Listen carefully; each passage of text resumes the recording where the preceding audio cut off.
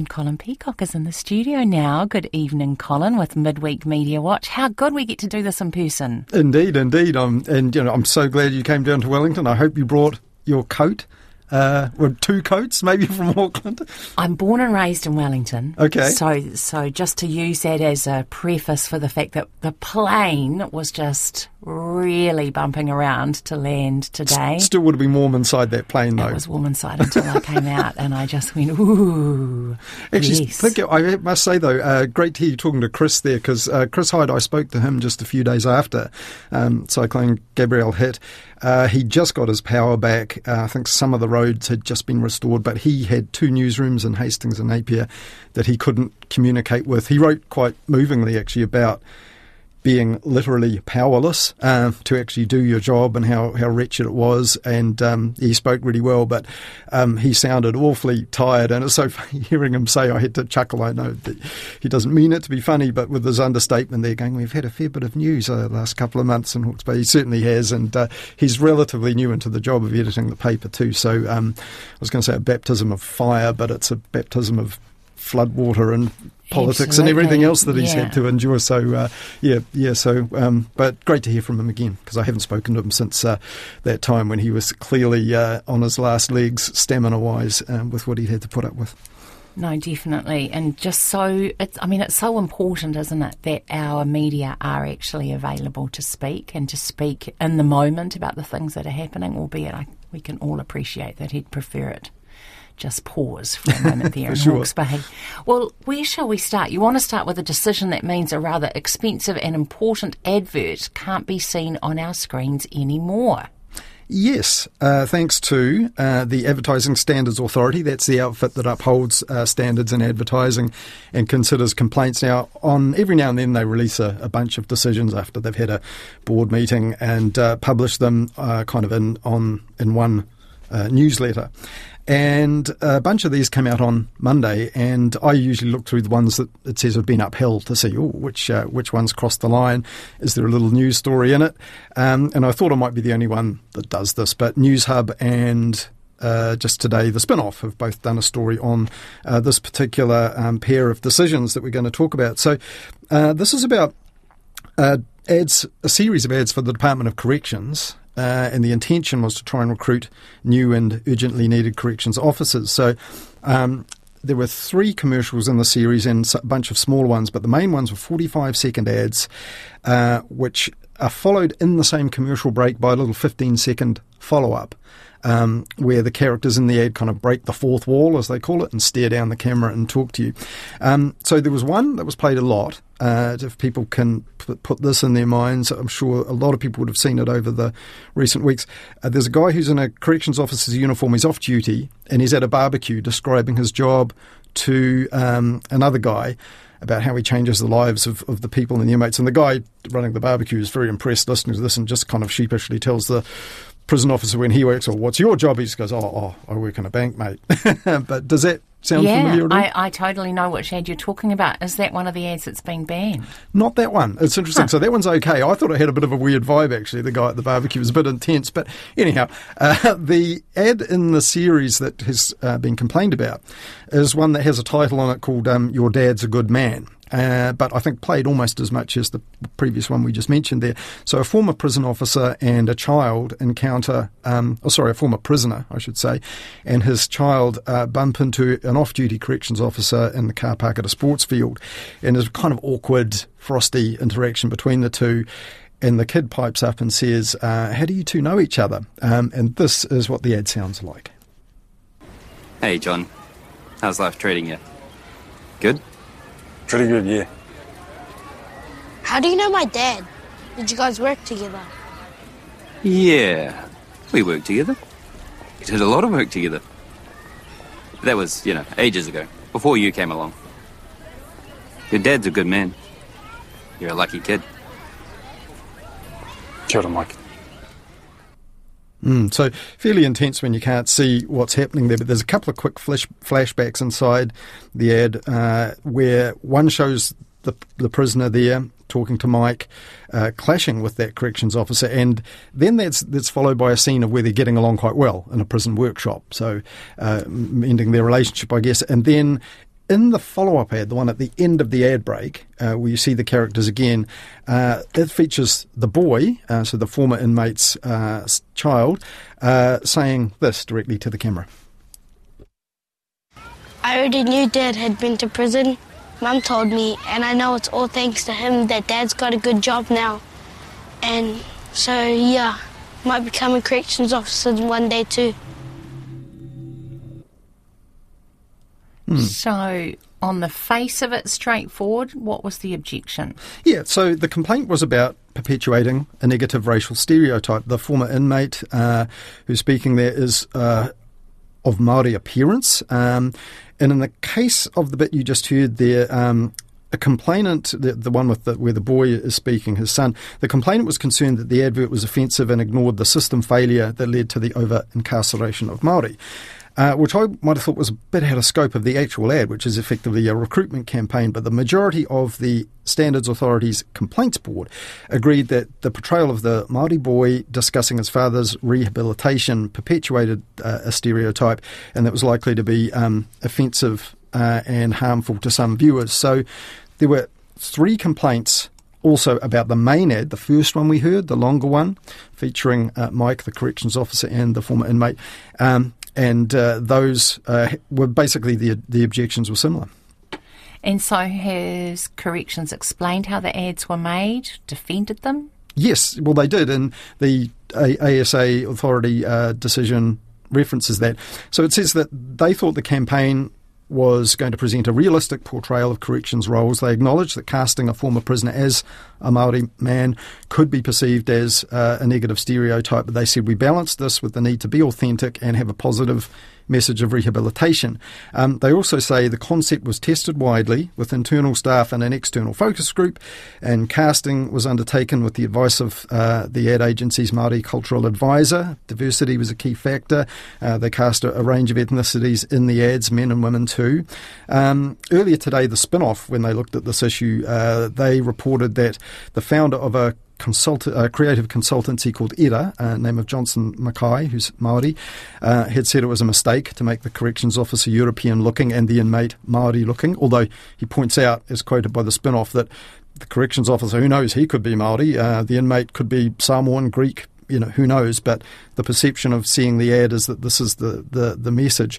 And he also felt that the interaction between the father and son, with the corrections officer present, disrespected the inmate, emphasises conformity and not healing and rehabilitation. So he thought the ad's execution was wrong and there was a missed opportunity here, and that the ads, in his words, weren't trusting Aotearoa to have a mature, open, honest communication, and that the ads were insincere and inauthentic. Okay, so what do the advertising rules actually say? Yeah, no, that's interesting. So the key part here is Principle 1 in the authorities' code, social responsibility. It says adverts must not contain anything indecent, exploitative or degrading or likely to cause harm or serious widespread offence, give rise to hostility, contempt, abuse or ridicule. But there's actually also a specific guideline on stereotypes. It says they may be used in adverts to simplify communication in relation to a product that's offered or the intended consumer, but they must not feature stereotypical roles or characteristics which, and maybe this is the key part, through their content and context are likely to be harmful or offensive to people, particularly children and young people. Right. So do ads get checked or approved before they go on TV? Almost always they do. In fact, almost all ads must be pre-approved by the authority itself, which is interesting, because these were approved in November last year. And in the decision, the ruling, they mentioned this. They said, this is a quote from the document, it said at that time, nothing in particular puts these two commercials in breach of guidelines and standards. They are straightforward and low-key and fit the G classification. And then specifically it says on that matter of stereotypes and social responsibility, everything seems to be in order. And look, the makers was a company called Stanley Street, an established professional ad agency based in Auckland that has done work before, I think, for corrections. When they put out a kind of press release, kind of puff piece really about these ads because they were quite proud of them. They said, look, we worked alongside a diverse and engaged group of stakeholders. The message needs to be authentic and confronting but compassionate.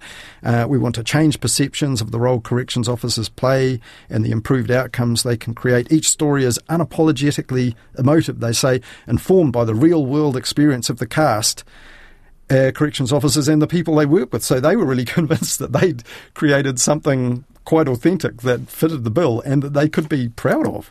So how did the ASA's complaints board come to a different conclusion? Yeah, so part of this was, I think, they said that when they considered the complaints about the ads, they had to consider the ads on their own individually and not in the context of the other ones that might have had a different ethnic mix or, that wasn't part of the whole production. They did note that with approximately 53% of the prison population being Māori, there is a valid reason on those grounds to cast a Māori actor to play the prisoner. That's not unreasonable. However, the majority of the board said the threshold for a harmful stereotype was triggered by casting a Pākehā man as the corrections officer and portraying this power imbalance.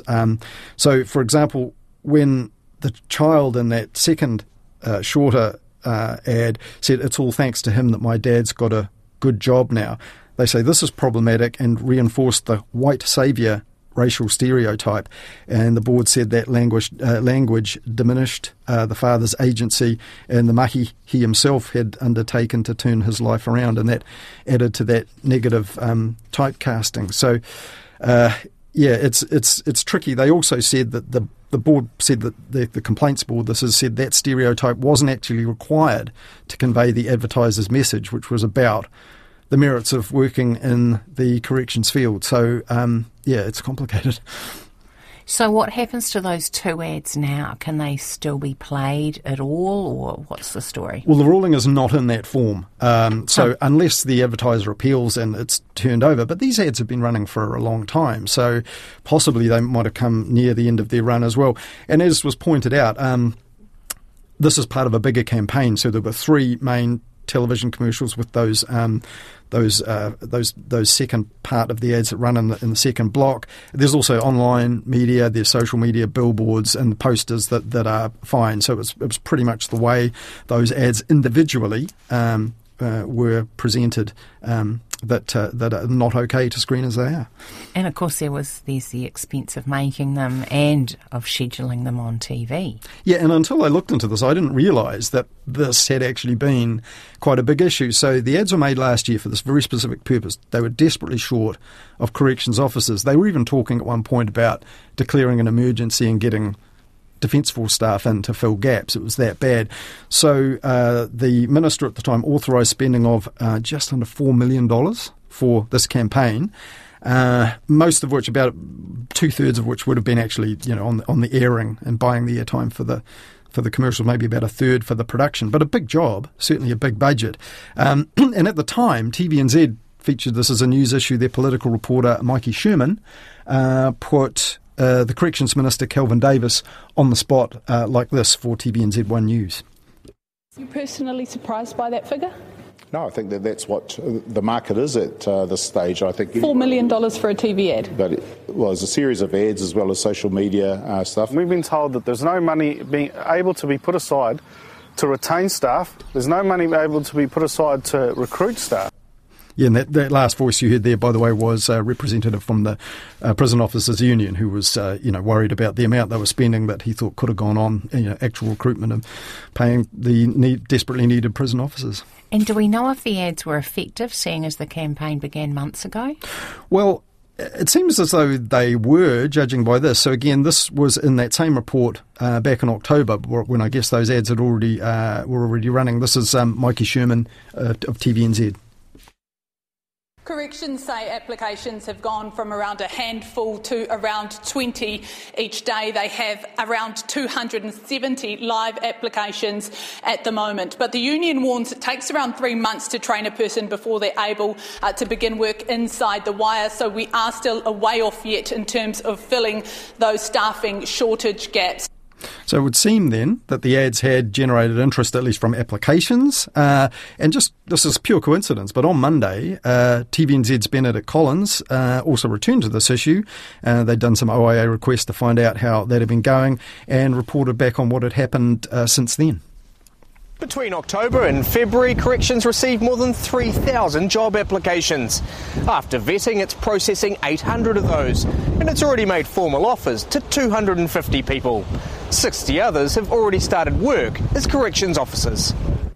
Yeah, so the ads clearly seem to have had some sort of impact, but I mean, just a major coincidence or irony, I suppose, that in that same news report you had the Corrections National Commissioner telling One News, you know, we're really pleased that campaign hit the right note. The very same day, the Advertising Standards Authority revealed that it had in fact upheld those complaints about one of the key ads because of, you know, negative stereotyping. So clearly not the right note as they saw it. So, I mean, it's complicated, isn't it? Because the agency clearly tried, and Corrections themselves, they had, as I say, focus groups, cultural advisors, you know, they thought they'd done something hard-hitting that was realistic and would fit the bill.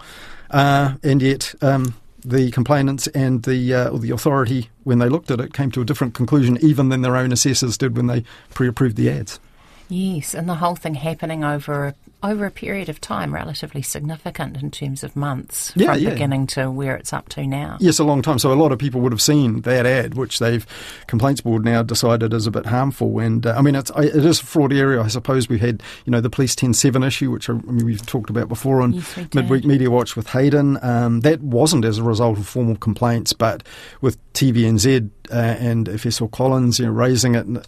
Police had kind of editorial control of the way that show was made rather than the makers, so a different mix. But, you know, this area of portraying justice and ethnicity is really complicated. And if I was an ad agency or a program maker, I'd be wondering, gosh, you know, how can we be fair to all our audiences and do things the right way and be sure that, you know, we're not going to cross a line, whether through carelessness or misjudging what experts and ordinary audiences are going to make of it.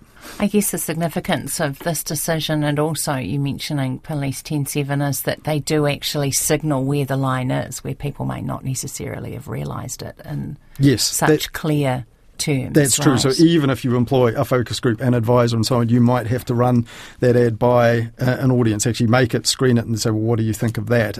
Because clearly when the Complaints Board had another look, you know, they saw it in a very different way when the complainant had highlighted the concerns that occurred to them. Yes, well, staying with ads, but on a slightly different note, recent rulings on ad complaints weren't the only interesting thing released by the ASA lately.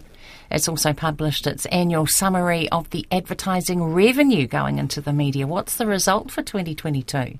Well, it's really interesting. So it's up $3.4 billion, which sounds like quite a lot across the whole industry. So it was $3.2 billion in 2021. That's $3.4 in the calendar year of 2022. So look, the relevance of that is, I mean, that's not an epic jump, but during and after COVID, there were big warnings, big fears that there would be a kind of slump, like the advertising would fall, economic activity, you know, advertising be a nice to have for businesses, and this lifeblood of commercial media would maybe, you know, hit a new floor. So not a huge jump, certainly not a slump. And how have different media businesses fared? Yeah, that's interesting. So, yeah, because their costs are rising like everything else with inflation and so on. So that incremental leap, 3.2 to 3.4 billion, not enough to offset the costs that they'll be having. Businesses like NZME and MediaWorks had already made big cuts to jobs, and some services in the past warning that they didn't think their ad revenues were going to come back. But you know, this data covers TV, newspapers, magazines, interactive media, radio, billboards, and even junk mail and cinema ads, which are quite a small part of the business, but across all of those mainstream media areas. And the stats show that the online advertising is really pulling away. So more than half of that $3.4 billion is digital-only advertising, so online stuff. So TV still is over $500 million, 517 million. Newspapers through their printed products, but also their own website and app advertising, 219 million and 119 million respectively. So it's kind of holding up. Magazines still 117 million and another 36 for their digital offerings that are specific to those.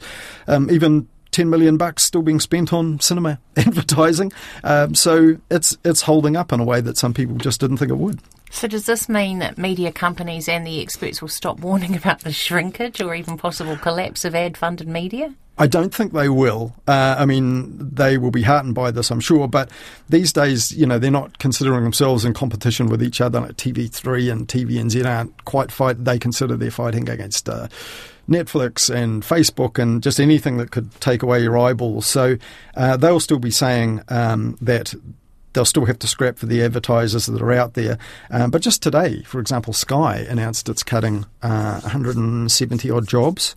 They're going to outsource some of their staff. Sky isn't advertising funded. It's mostly, it's people's subscriptions. But, these mega trends are still out there and they will still be affecting these companies. So I don't think they'll be considering that they're, financially secure if they're depending on advertising. Right. Okay, topic change. Last Sunday when Mediawatch aired the Posie Parker story, it was peaking. She wasn't here for very long, but the news about her visit, well, it goes on. Yes, no shortage of angles for the media to keep running that story and the related fallout from it, I guess. So we had all the arguments about which side was more aggressive at that protest on Saturday, wasn't it, in Auckland and Albert Park.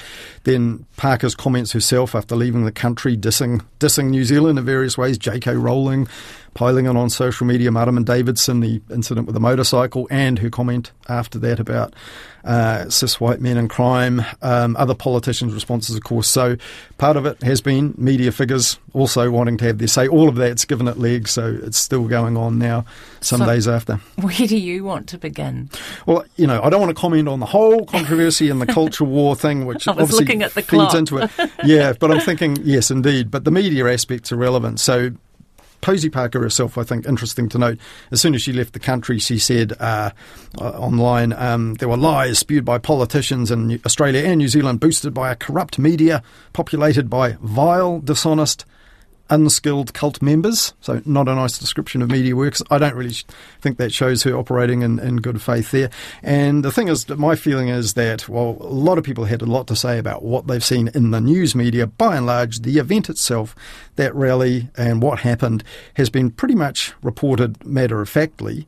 They said what they saw. They showed us the scenes. Reporting a protest, always hard to gauge it because you can never get an overview of what's literally happening. But it's just those who feel the media are biased or corrupt or want to spin the news one way or other, they'll see what they want to see and criticise the media accordingly.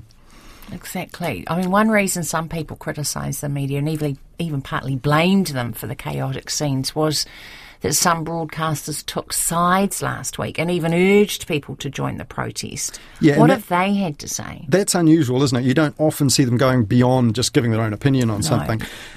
So one of them was, as we heard in the program on Mediawatch on Sunday, Today FM's Tova O'Brien and her colleague Lloyd Burr, they both urged listeners to take a stand. They actually went to the rally together, as it turns out, in the weekend. And then on Monday, Tova O'Brien was still on the same page as what she'd said on Friday and actually hitting back at her critics.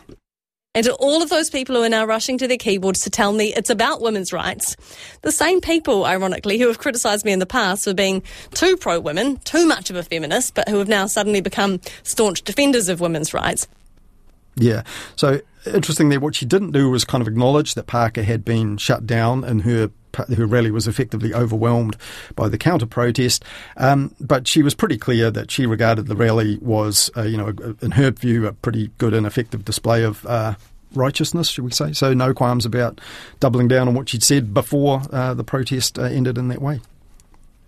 So what about her colleague, Lloyd Burr, who he directly urged listeners to attend the protest to oppose Posie Parker. He said, see you there, 11 o'clock Albert Park, see you there. But interestingly, he did address the way that Posie Parker was shut down and suffered that indignity of the tomato juice on the head like this.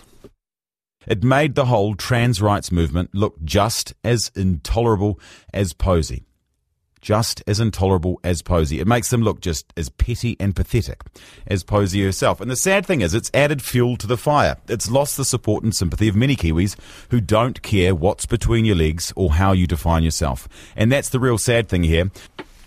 So there was plenty of commentary in the media along those lines, including from politicians regretting or condemning the fact that Parker hounded off the microphone and was not able to be heard. Yeah, plenty of people saying that. That seemed to be a default position, that, don't like her, what she had to say necessarily, but, the fact that a public event couldn't take place, it was something they seemed to regret. And it was interesting, the first sort of talkback opportunity of this, I think, was about 3 p.m. on Sunday, ZB's Weekend Collective show. So I had a listen. And the host, Tim Beveridge, took an interesting approach. He just said, look, you've seen the scenes, you've heard the arguments. Was it, in your view, what happened? Her getting shut down, was it a good day or a bad day for New Zealand, was just the way he asked the question. And what did most people say? Well, most people just said it was bad. They just reacted badly to scenes that seemed chaotic and disordered that they would have seen either on social media or on mainstream media news. A lot of them had the impression that the event was very violent, or at the very least quite confrontational, because they'd seen the flashpoints. It was also interesting that many people brought up the Destiny Church rally. They'd seen those pictures in Aotea Square of that separate event in the presence of Brian Tamaki and some of the others turning up at the Albert Park as well. They didn't like that. A lot of people raised that. Not many. I thought people might have voiced, their tried to go to the, the anti-trans or their fears or suspicions or whatever, express those sorts of sentiments, or possibly just wider sort of anti-rainbow community things. But no one really did. But a lot of them, interestingly, several, I should say, callers within that hour, really wanted to make the point that they thought the media had been captured by, or was at least sympathetic to, bias towards the rainbow community, and were literally in support of trans rights. One of those who was criticising the media was another Today FM host, Rachel Smalley. Before the event, she said no government MP should attend it because they would be speaking against women. And she said on Monday, when she was back on air, look, we saw remarkable bias in mainstream reporting, and she said she now feels a very lonely voice in the media. And then she said she didn't think she would see any more balanced reporting again this week, and concluded by making this point about the media. I don't think we will see balanced reporting again this week. The mainstream media is, by default, young. Too young to really understand how hard fought women's rights have been. They've been born and raised in a world that many of us fought hard to change in the years that have gone by. They've benefited from those changes, but they haven't understood the struggle. Yes, now I'm the wrong person, gender-wise or age-wise, for a view on that necessarily, but I did raise it with a few people who thought, that would be, they felt, patronising, and other people would see it that way. It's possible that younger journalists today working in the media aren't unaware of struggles in the past, or the fact that they've benefited from others. I mean, Rachel Smalley told a story about being a sports reporter, being denied opportunities and being discriminated against, treated poorly, and that was sad to hear. But I have to say that those people I've put those comments to did not feel that was a fair comment on, colleagues who have come after her in the media. But she also made other comments about the media, saying, I want to see journalists calling out the intimidating behaviour they saw on Saturday, and concerns about women feeling safe and occupying women-only spaces have to be talked about. And she didn't think that the media were helping us do their part in a well-functioning democracy. But, those questions about bathroom safe spaces, they were canvassed by Kim Hill in interviews, by Nick Trubridge of News Hub, for example, just over the preceding days. So I don't think those are issues that the media have completely ignored. Now, last weekend on Mediawatch, you looked at the decision made the day before in the High Court, which effectively gave Parker the green light and led to the scenes we saw from Albert Park. Has that been re-examined? No, not really. Maybe the people feel the decision stood on it in and of itself, but what I thought wasn't widely reported, and I was a bit surprised, was how she came to be here in the first place. Like, why her? Why here on this issue? And, it turns out it's Australia's Conservative Political Action Conference flew Parker out from the UK to Australia, which meant she was able to make the journey over here. There was an interview, I included a snippet in Mediawatch on the weekend, but kind of buried it, where last Friday she told ABC Radio in Melbourne that this is Andrew Cooper, the head of that Conservative political group that brought her out to Australia, that her visit had been a big success in spite of the aggro in Melbourne because they got stuff aired in the media. And when he was asked why her views were important to him personally or to that Conservative Political Action Conference, this is what Andrew Cooper said. There's a legitimate discussion to be had here, and as I said before, as the father of 2 teenage daughters, having biological males in the bathrooms with them was a concern to me, and it's a concern to many parents. And I think that's the conversation that we were hoping to stimulate and have discussion around that. That doesn't mean sort of under the radar with the people that are in the media, people like yourself, and I guess people like myself, but a lot of people don't know what the issues are. Yeah, so I find that interesting. So he raised himself his own concern about this bathroom issue for his teenage daughters, and he felt that this was a legitimate area for wider public discussion. But even if you believe that, I mean, when it was put to him like, this is someone from the fringe of these debates, Posie Parker. You brought her out, put her at the centre, hoping that this would be aired in the media. But he just wouldn't accept that they'd selected someone from the edges of the debate, and he claimed to have not much knowledge of some of the extreme and provocative things she'd said outside of this area as well, and that she was definitely going to be provocative. So I don't think bringing her out from the UK had a whole lot to do with women's rights and had a bit more to do with that outfit's conservative political concerns in Australia and their efforts to influence the media there. We've got just under a minute before the news at 11, but we've got time to say a new media columnist is in town. Yes, just very briefly, Shane Curry, many years as chief editor at the Herald and NZME. He's now the editor-at-large, so he's shed a few responsibilities, kind of back on the tools. He's given himself a weekly column called The Media Insider. Some of his first effort was kind of puffing up NZME products a little bit, like Mike Hosking going off to the UK with Kate Hawkesby as partner and fellow broadcaster to do the coronation of the King. And also just today he's launched a new series, Lunch with a Mover and Shaker, so Lunch with Wayne Brown. You can hear all about Wayne Brown eating risotto in an upscale restaurant and wanting to move the ports of Auckland at leisure with editor-at-large now, Shane Curry. Colin, a pleasure. Midweek Media Watch. There it is.